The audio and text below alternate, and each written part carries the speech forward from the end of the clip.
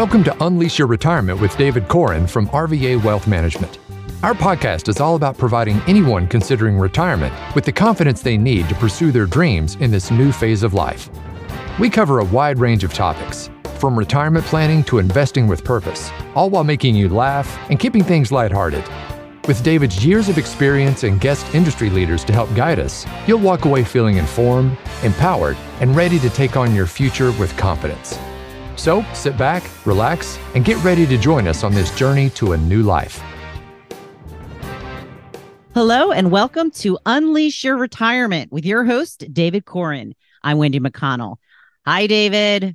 Hello, Wendy. How are you? I'm good. I see we have our friend Mike back once again. Yes, Mike is back to join us again today, and probably the next session too, because investments are a big deal. It's actually a very complicated topic. I mean, Mike's background, he used to be on the stock exchange floor at the Boston Stock Exchange. He's worked for Scott and Stringfellow, for Davenport here locally as an equity desk trader. And as I mentioned earlier, we've been working together now for 8 years. So, and he picks the stocks. So he does the research. That's what he loves to do. He's not exactly real fond of being a public speaker like he's doing today, but he will do it. If I ask him and twist his arm, he will come in and join me. So he's here again today with us. How are you feeling, Mike? I'm doing well. It's good to be with you, Wendy. Oh, well, we're happy to have you here. Now, I have a question about the stock exchange. Is it exactly like I picture it from the movies where, you're all on the floor, you're writing down things on notes and throwing them and yelling and screaming? Please tell me that's how it is. When I started over there, that's how it was to some degree. It was a lot of fun because there was a lot of chaos and it was paper back then. Unfortunately, now I hate to tell you now, it's gone all electronic. So it's not nearly as fun as it used to be. So I have to watch the movies in order to get that experience. Yeah, we had some real characters back then. It was a great education. Okay. Well, welcome. We're glad to have you. And we look forward to you joining us in the future. And so I think we continue our journey, by the way, on investments, personal finance on steroids program here that we're going through. So it's been a lot of fun. And we talked in the last session about the two types of investments. You can loan money or you can have ownership, which would be the stock market in particular. I think, one of the things that we're actually going to talk about the fixed side, the loaning side of the equation first, because believe it or not, the bond market dwarfs, and I mean dwarfs, the stock market. It's much, much, much, much larger. That's why you hear all these references to an inverted yield curve and things like that. It all has to do with bonds. So the bond market has successfully predicted through the inversion of the yield curve all of our recessions historically. So we have been living, by the way, for some time in an inverted yield curve environment. I don't know if we'll get into all the complexities of what that means, but essentially the bottom line is the shorter dated bonds now pay higher interest than longer dated bonds, which is upside down. That's not how it should be. And it is actually one of the reasons that a lot of the banks have been having trouble because they hold a lot of long dated bonds and that value has dropped a whole lot. So that's caused a real liquidity issue for many of the banks. I know I went beyond, jump forward in a big way, but let's start by talking. We'll run through the different types of fixed or loan investments, and we'll start with some of the simplest, right, Mike? Yes, as you mentioned on the last podcast, your first investment is typically your savings account at the bank where you get a low interest, but it's safe. You can pull the money out at any time. And then you go on to CDs at the bank where you agree to lock your money up for a certain amount of time, anywhere from 30 days to 10 years, where you can't pull that money out without a penalty until the term is up. But you'll get a fixed rate. It's become a pretty decent rate of return. And those are typically insured by FDIC insurance up to $250,000, which is important. And then you jump from there to money market accounts. So these are some of the safest. And money market accounts are essentially, they're not insured, by the way, by the FDIC, but they're invested in short duration treasuries and really short investments of a highly secure type. That tends to be what you see the money markets investing in, and you can get a little bit better rate of return than the savings account. Typically at the bank, it's probably going to be similar to what your CD rates are going to be in the money market. But the difference is that the money market, you're not locking your money up. You can get that money out at any time, whereas the CD, you have to leave it. Otherwise, you lose some of the interest that you would have earned on it. And money markets, the interest is variable too. It's currently paying a pretty attractive rate, but that rate does vary, unlike a CD. Yeah. So if interest rates start to drop, the money market payments, what you receive from the money market is going to go down as interest rates go down. Of course, interest rates have been going up for some time now as the Fed has been fighting our inflationary situation that we've got. And so far, they've been successful at avoiding a recession. But generally speaking, when you're in a tightening cycle like we're seeing, that leads to a recession. So I keep saying that because I'm trying to prep people to be aware that all indicators are saying that at some point in the future, we are going to get a recession. Now, it may be relatively mild, but it could be bad. We just don't know at this point in time. But it does, based on what the bond markets and what the Fed is telling us and what history is showing us, that's sort of where we're headed right now, based on these numbers. However, the economy does not reflect that because we still have a tight job market at the moment.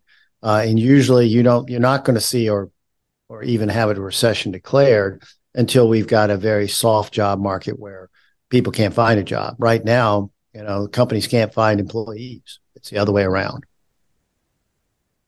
So, Mike, you want to talk a little bit about bonds further in terms of, people, a lot of people, the only way they've ever been exposed to bonds has been by, a mutual fund that they have in their 401k, but they don't really understand what is that buying inside of that? And so, what's the yield? What's the coupon? What's the maturity date? And what's the term of the bond?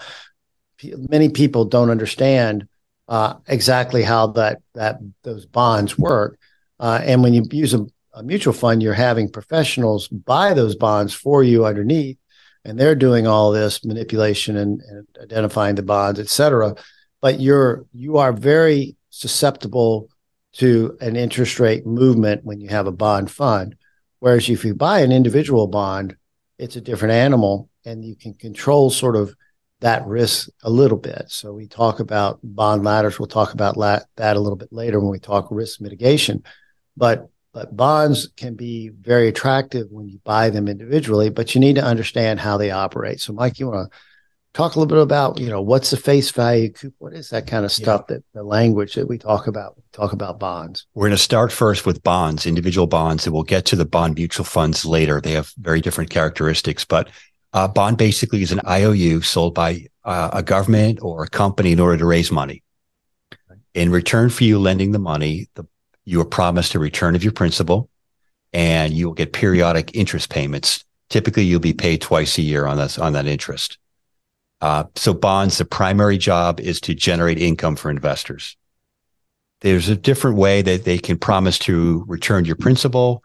They can either back it by collateral, like a factory. They'll put that up for line, but typically it's just the promise, the full faith that the corporation will pay you back with nothing physically backing up is how they typically issue these bonds.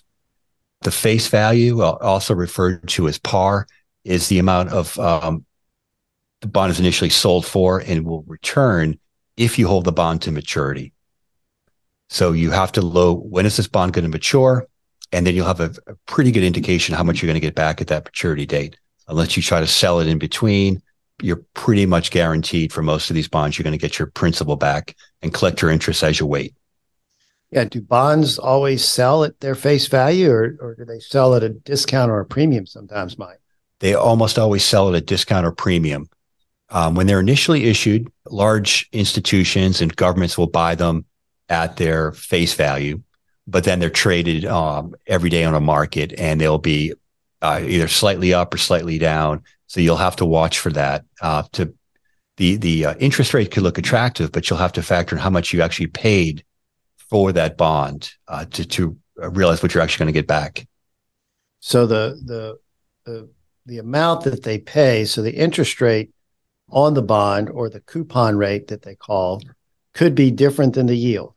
Yes. The coupon rate is the stated interest on the bond. Let's say 6% in this example, but the yield is when you factor in what you've paid for the bond versus the coupon rate, the yield can vary. Okay. So if someone buys a bond at a premium, so let's say that's a $1,000 bond and they pay $1,010 for it or something like that. And they're going to get a 6% interest rate. So when at the end of the day, when the bond matures, they get 1,000 back, not the 10, because that was the premium that they paid.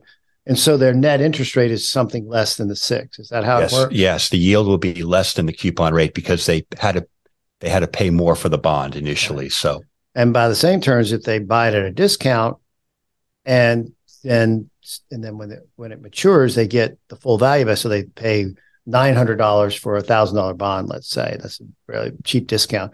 But at the end of the day, if they hold it to maturity, they get that back. Then that difference, that $100, increases their overall return on that bond. Is that right? That's correct. Yes. Okay. All righty. That's complicated. Yeah, I would say so. And those are bonds for you. But if you understand it, you can. What we like to do with bonds, Mike, you might want to talk a little bit about what a bond ladder is. I know we're going to cover it more later, but just for people's reference. A bond ladder is when you buy a series of bonds with different maturity dates. So you may buy a bond that's going to mature in 3 years, 4 years, 5 years, 6 years. And you'll do that to protect yourself from interest rate risk. And then when the bond becomes mature, the first bond, you'll reinvest it back into the market. And that way you're not putting all your bets on one particular time period, because what happens is if you have a bond that's a 4% interest rate and the interest rates are moving up, your bond value is going to be lower because people can buy newer bonds with higher interest rates. So that's called interest rate risk. So you'd want to spread that risk out over various years, and that would be a bond ladder. Yeah, when you talk about interest rate risk, so we just came out of 2022 where we had a tightening run by the Fed where they really increased rates very rapidly. And as a result of that, what happened to bonds value? So, the typical bond, people think, oh, you're pretty safe. You don't lose money in a bond. But if you had a 30-year treasury, let's say, last year, how much did that higher interest rate move impact those 30-year treasuries in terms of that underlying valuation that you sell it for? It was a huge impact. It was the worst year for long-dated bonds since the 70s. So depending on how far out you went, a long-dated bond like a 30-year could have been off 25, 30%. It was a historically bad year. So a lot of people were surprised in their 401ks. They said, hey, I've got this bond fund. It's a nice, safe place for me to be invested. And they were hit just as hard as the stock market last year. So that's something to keep in mind, that these bonds do have interest rate risk, and it could be significant in years like last year. So if you have bond funds and interest rates rise like they did last year, you could lose 10, 12, 15% or more, depending on the maturity date of that particular bond fund. So, if you had a junk bond fund, it lost a lot of money last year. Which is, by the way, a junk bond would be something that's a riskier bond, plus it has a longer date. It's because they're trying to get a higher rate of return. Those are the ones that got killed the most last year, was those longer dated ones, because interest rates now on short dated bonds are higher than even some of these risky long dated bonds.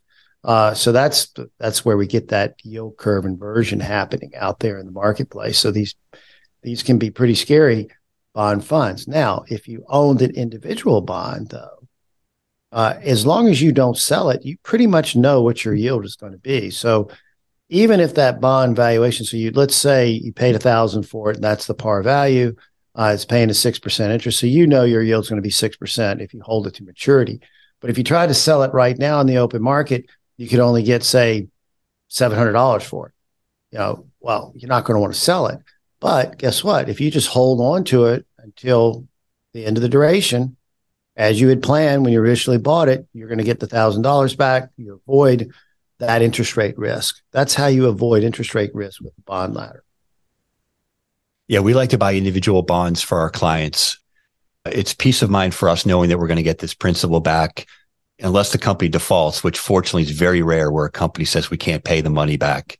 If you're buying highly rated corporate bonds, there's a high probability you'll get your money back, and you're not going to be really stressing out about these day-to-day movements that you might experience in a bond fund. So that's a powerful tool within an IRA when you can buy these individual bonds. Right. And Mike just mentioned ratings. So bonds are rated. So there's different levels of bonds in terms of the risk profile. There's the Standard & Poor's and Moody's. They all have ratings that they give bonds.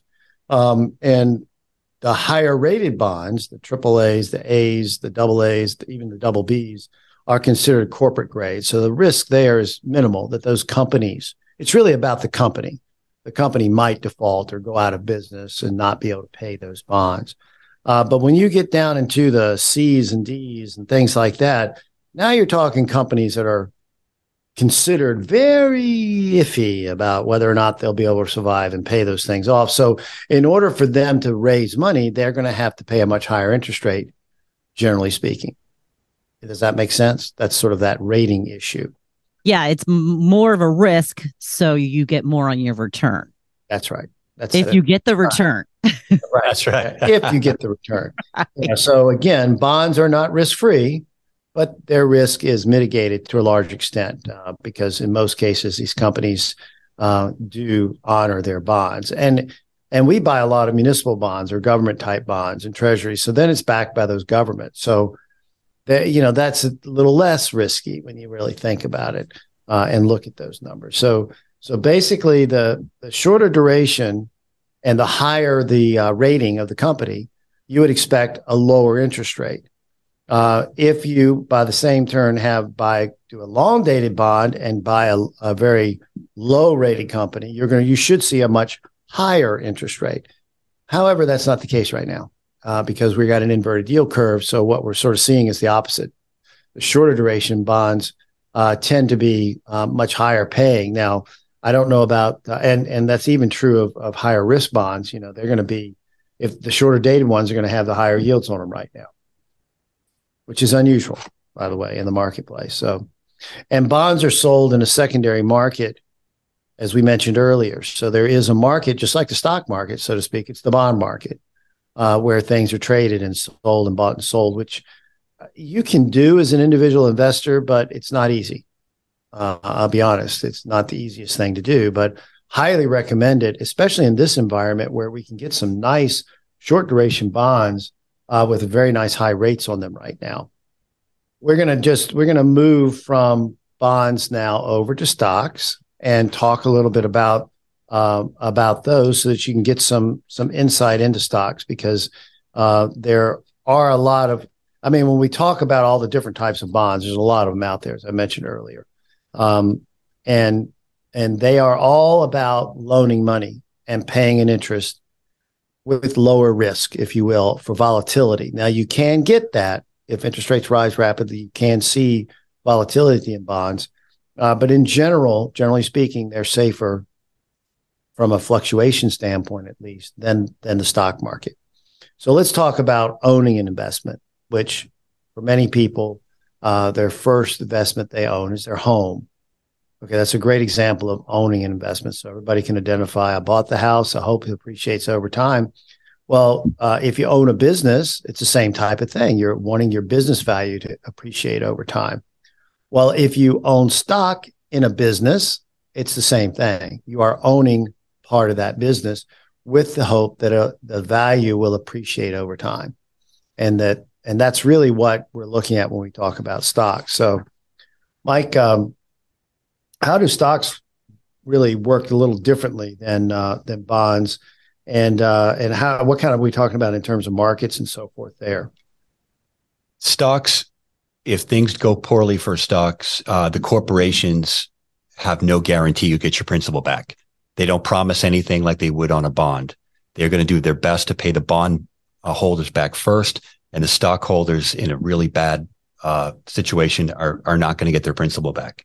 So that's the first thing. stocks trade on the exchange every day. They're based on supply and demand. The price will fluctuate. One thing that's important to think about with stocks, though, is why are you buying them? We have dividend stocks, which are attractive to a lot of retirees, where they're paying pretty attractive dividends, where they could be close to what you could get on a bond interest, with the chance of also getting price appreciation down the road. Or are you trying to buy stocks with more growth characteristics, like a lot of these great technology names? They're not going to pay you a dividend, but they're reinvesting back into the business, and they have a focus on long-term growth. So you have to figure out what your target is here for your stock allocation. Yeah, and dividend stocks can appreciate, but they don't tend. That's not their goal necessarily as a company. They really want to provide and make sure they cover their dividend for their investors. But there is always the possibility that they do appreciate very nicely. In fact, many of the dividend stocks out there right now are considered value stocks because they're companies that make stuff. They have a set sort of real clear P&L statement. You sort of know where they're going. They can cover their dividend. They're going to make money no matter what in terms of the market. We're talking food companies, pharmaceuticals. In some cases, we're talking energy companies. So, across the board, utilities, all of these companies pay nice dividends. And they're sort of considered as we talk about them, as value stocks because they're sort of steady eddies, if you will. But they can suddenly appreciate. And right now in the market, they're more attractively priced than the growth stocks because the growth stocks have appreciated so much. These value stocks look more attractive. And right now, the market's not, I don't know, how do I say this tactfully? The market is fairly priced right now. And right now, growth stocks are a little overpriced, if you will, whereas value stocks relative to the market are a little more fairly priced. Maybe even you might even have the ability to buy one that's going to give you a little bit better return than a growth stock would right now. Not necessarily, but it could in this environment because there's more upside there. Yeah, one key point, I think the difference with stocks and bonds is there's going to be a little more risk in the short term with stocks, but they typically offer the opportunity for more long-term growth than bonds, and they offer a chance to keep up or beat inflation over the long term, whereas bonds are probably not going to do that for you. Right. And one thing that Mike mentioned earlier too about the stock, because it is riskier, because if a company does get into trouble and go out of business, they're going to have some infrastructure and things that they could sell off. Well, there's a sort of a pecking order, if you will, of who gets money. And the one at the bottom of the pecking order, if there's any money left, are the stockholders. Okay. So they're the SOL ones. The bondholders are further up. Preferred stockholders are further up. The tax man and the employees are further up. They have to do all those things first before anything goes out to the stockholders of whatever they've got left, if they have to liquidate and sell off. So that's another reason that stocks are considered a little riskier. That's a good point. And you'll want to be careful when you're selecting your stocks. If you want to do this yourself and you're concerned about a bad situation like that, you typically want to focus more on the larger names, what they call large cap companies of a lot of household names, less likely of going out of business than one of these smaller companies that doesn't make it. And, stocks, there's no insurance, no protection with the stocks. And they are bought and traded on the U.S. stock exchanges. So the New York Stock Exchange, the NASDAQ, there's several of these exchanges that are very well known. And those are really open markets, and it's all about supply and demand. So stocks can really fluctuate quite a bit in that open marketplace. And it's not all when people say it's real efficient. Well, it's not always that efficient. Things can move the market unexpectedly. Recently, there was a video that came out that with an AI showing fire near the White House in D.C. Everybody thought it was real, and the stock market went down. Well, it wasn't real. Stock market shouldn't have gone down, but that just shows you how sensitive the market can be, and how sometimes things that are, really not a big deal do impact the market. So it's not always that efficient. What I was trying to point out. People get very scared about the thought of potentially losing money. Oh, yeah. For And sure. I don't blame them. I mean, during the crisis in 07, 08, the stock market went down, the S&P went down 53% top to bottom.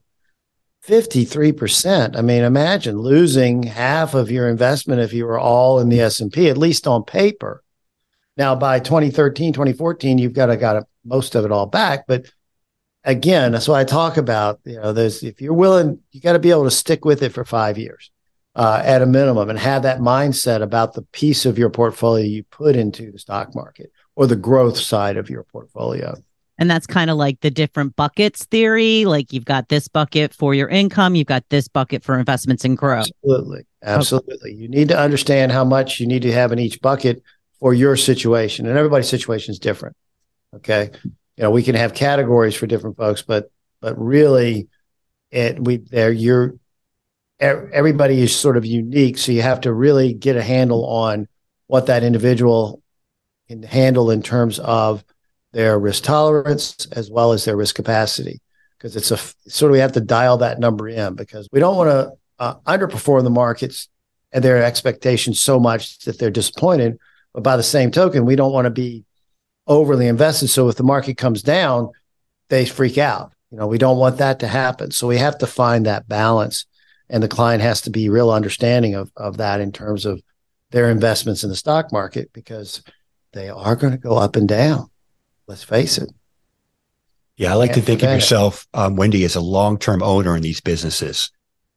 They could have a bad quarter report for their earnings. The market generally can move down. The stocks can go down. But if you have a belief long-term in the health of this business, you should be willing to possibly buy more if the stock price goes lower.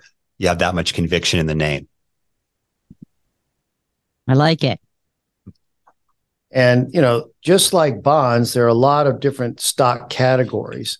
And I do want to differentiate between preferred stocks and common stock real quickly so that people understand. In our world, so the preferred stocks are also issued by companies. They're not common stocks. You don't have voting rights with preferred stocks, but they don't tend to move very much like the market. They are actually very much like a long-dated bond. And that's how they behave in terms of their pricing. So last year, they did drop considerably as interest rates rose, because these preferred stocks, it's all about the interest rate that you earn on those on the underlying investments. Long dated by these companies, and they're very attractive in terms of their yield. Their yield does tend to be quite high, but they can go down if interest rates go up. So you have to be aware of that. But in the pecking order, they're just above common stocks. So you might get your money back, a little bit better chance of getting your money back with a preferred stock than a common stock. And most of the time when we talk preferred stocks, the vast majority of companies that issue preferred stocks, for some reason, there are all kinds of companies that issue preferred stock, but the primary category are banks, financial institutions. They tend to be the ones that go to the preferred stock right for a variety of reasons. A lot of it has to do with tax scenarios and situations. And the other nice thing about preferred stocks is that there are some tax advantages to investing in preferred stocks as opposed to like a corporate bond, for instance. Yeah, and most investors are going to own these common stocks versus the preferred stocks, but it is important to understand the difference. And you can buy preferred stocks directly one-on-one, or you can buy them in ETFs or funds, which we haven't gotten into a whole lot. Mike, you want to talk a little bit about company size when we, because that, and I want to go off on penny stocks in a minute so that people understand what can happen in that environment. I mentioned before these larger companies, and that's most stocks are individual investors are more familiar with these large companies that have a market cap of $10 billion or more.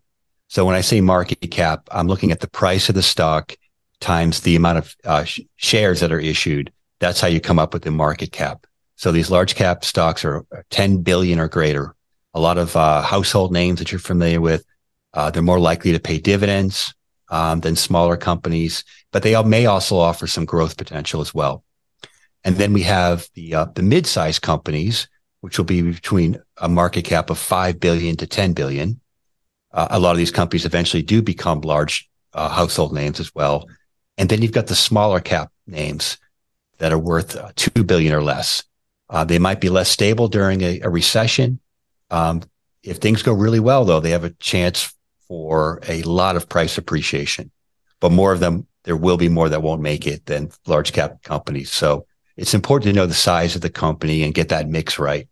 And that has a lot to do with your risk tolerance. Yeah. So the large cap, if you think about the S&P 500, that's an index that's out there. Those are all large cap companies in that index. There's the Russell 3000 that tends to include all the small cap stocks. So if you're thinking about indexes and you're sort of following these things, those are some of the differences in what they do track companies by size and their indexes out there. I do want to mention super small caps, which we call penny stocks, which are stocks whose value per share is less than $5 a share. There's a lot of bad things that can happen out there with penny stocks. So a lot of people can do really well. You know, if you're fortunate enough to own a penny stock and it really takes off, let's say a lot of penny stocks fall into the biotech area. They're really small companies just getting up and running, but they could come up with a drug that or some breakthrough that could be massive and their stock could shoot up in value and they get bought up usually by a larger pharmaceutical then. So there's big upside. But by the same token, those are the same companies that will go out and can go out of business. The problem in that category, though, is that a lot of folks will take advantage of this and try to pump up a stock for their own benefit by getting people to buy it, thinking it's going to go up. And then once they get enough people to buy it and they blow the stock up and say it's trading at 30 cents and you get a whole bunch of people to buy it and it goes up to 40 cents. Well, if you bought a whole bunch of it at 30 cents and waited for it to get to 40 and then you sold it and you knew that was going to happen, you knew that it was going to go up because you paid the money to push the stock, pump the stock value up. It's illegal, by the way, but it does still happen. But a lot of people fall for it because they think, oh, yeah, I read this article. It says all this good thing about this wonderful stock's going to take off. And hey, that's all just hype that's designed to pump the value of the stock up. Somebody's playing a game with you, so watch out. I just tell people all the time, be extremely careful and really don't buy them. I mean, that's the bottom line. It's just you're going to get, I mean, you may hit a home run, but the odds are against you. Let's just put it that way. It's like buying a lottery ticket when it's over $1 billion. Yeah, that's exactly right. That's exactly right. So if I think that I want to have a professional pick and monitor the investments for me, what does that mean at this point? So if you want a professional to pick and monitor, that's what we do on the investment side. So as advisors, we strive to answer financial questions. As I mentioned before, advisors are here to help you deal with complex financial questions. That's what we help people with. Answer those questions and figure it out. One of the ways we can do that is if you want to hire us to manage the money, we can do that. But there's all kinds of other things that we do besides that, tax revenue, what to invest in, the timing, the allocation strategies, all of that. Those are things that we work with clients to achieve. And then we pick the investment. So that's really what we're talking about now. It's just one piece of the many pieces that we do, but it's an important one. And again, people can do this on their own. But as you're probably realizing, it's fairly complicated. So it does make sense to hire a professional to help you through this process, to navigate this process, to figure out what your allocation should be, work with you to help select the investments so that you're not going to get yourself in trouble. Because let's face it, bad financial decisions can really mess your life up. Yeah. And it's not really, don't be cheap with your money. Put the money into your money. That's exactly right. So want to mention again, I don't know if I did it the last one, but again, you can call 804-622-1722 to talk to me, but you can go to our website, click the initial consultation button, and you will get a 20-minute Ask Anything session you can schedule where you can just give me a call, ask anything. We'll have 20 minutes to talk through it and hopefully get your most current pressing financial question answered. And if we can help in other ways, we could talk about a next step from there. All right. Sounds good. Well, thank you, David. Thank you, Mike. We appreciate you coming on today. And thank you for listening. Please like, follow, and share this podcast with your friends. Until next time, I'm Wendy McConnell.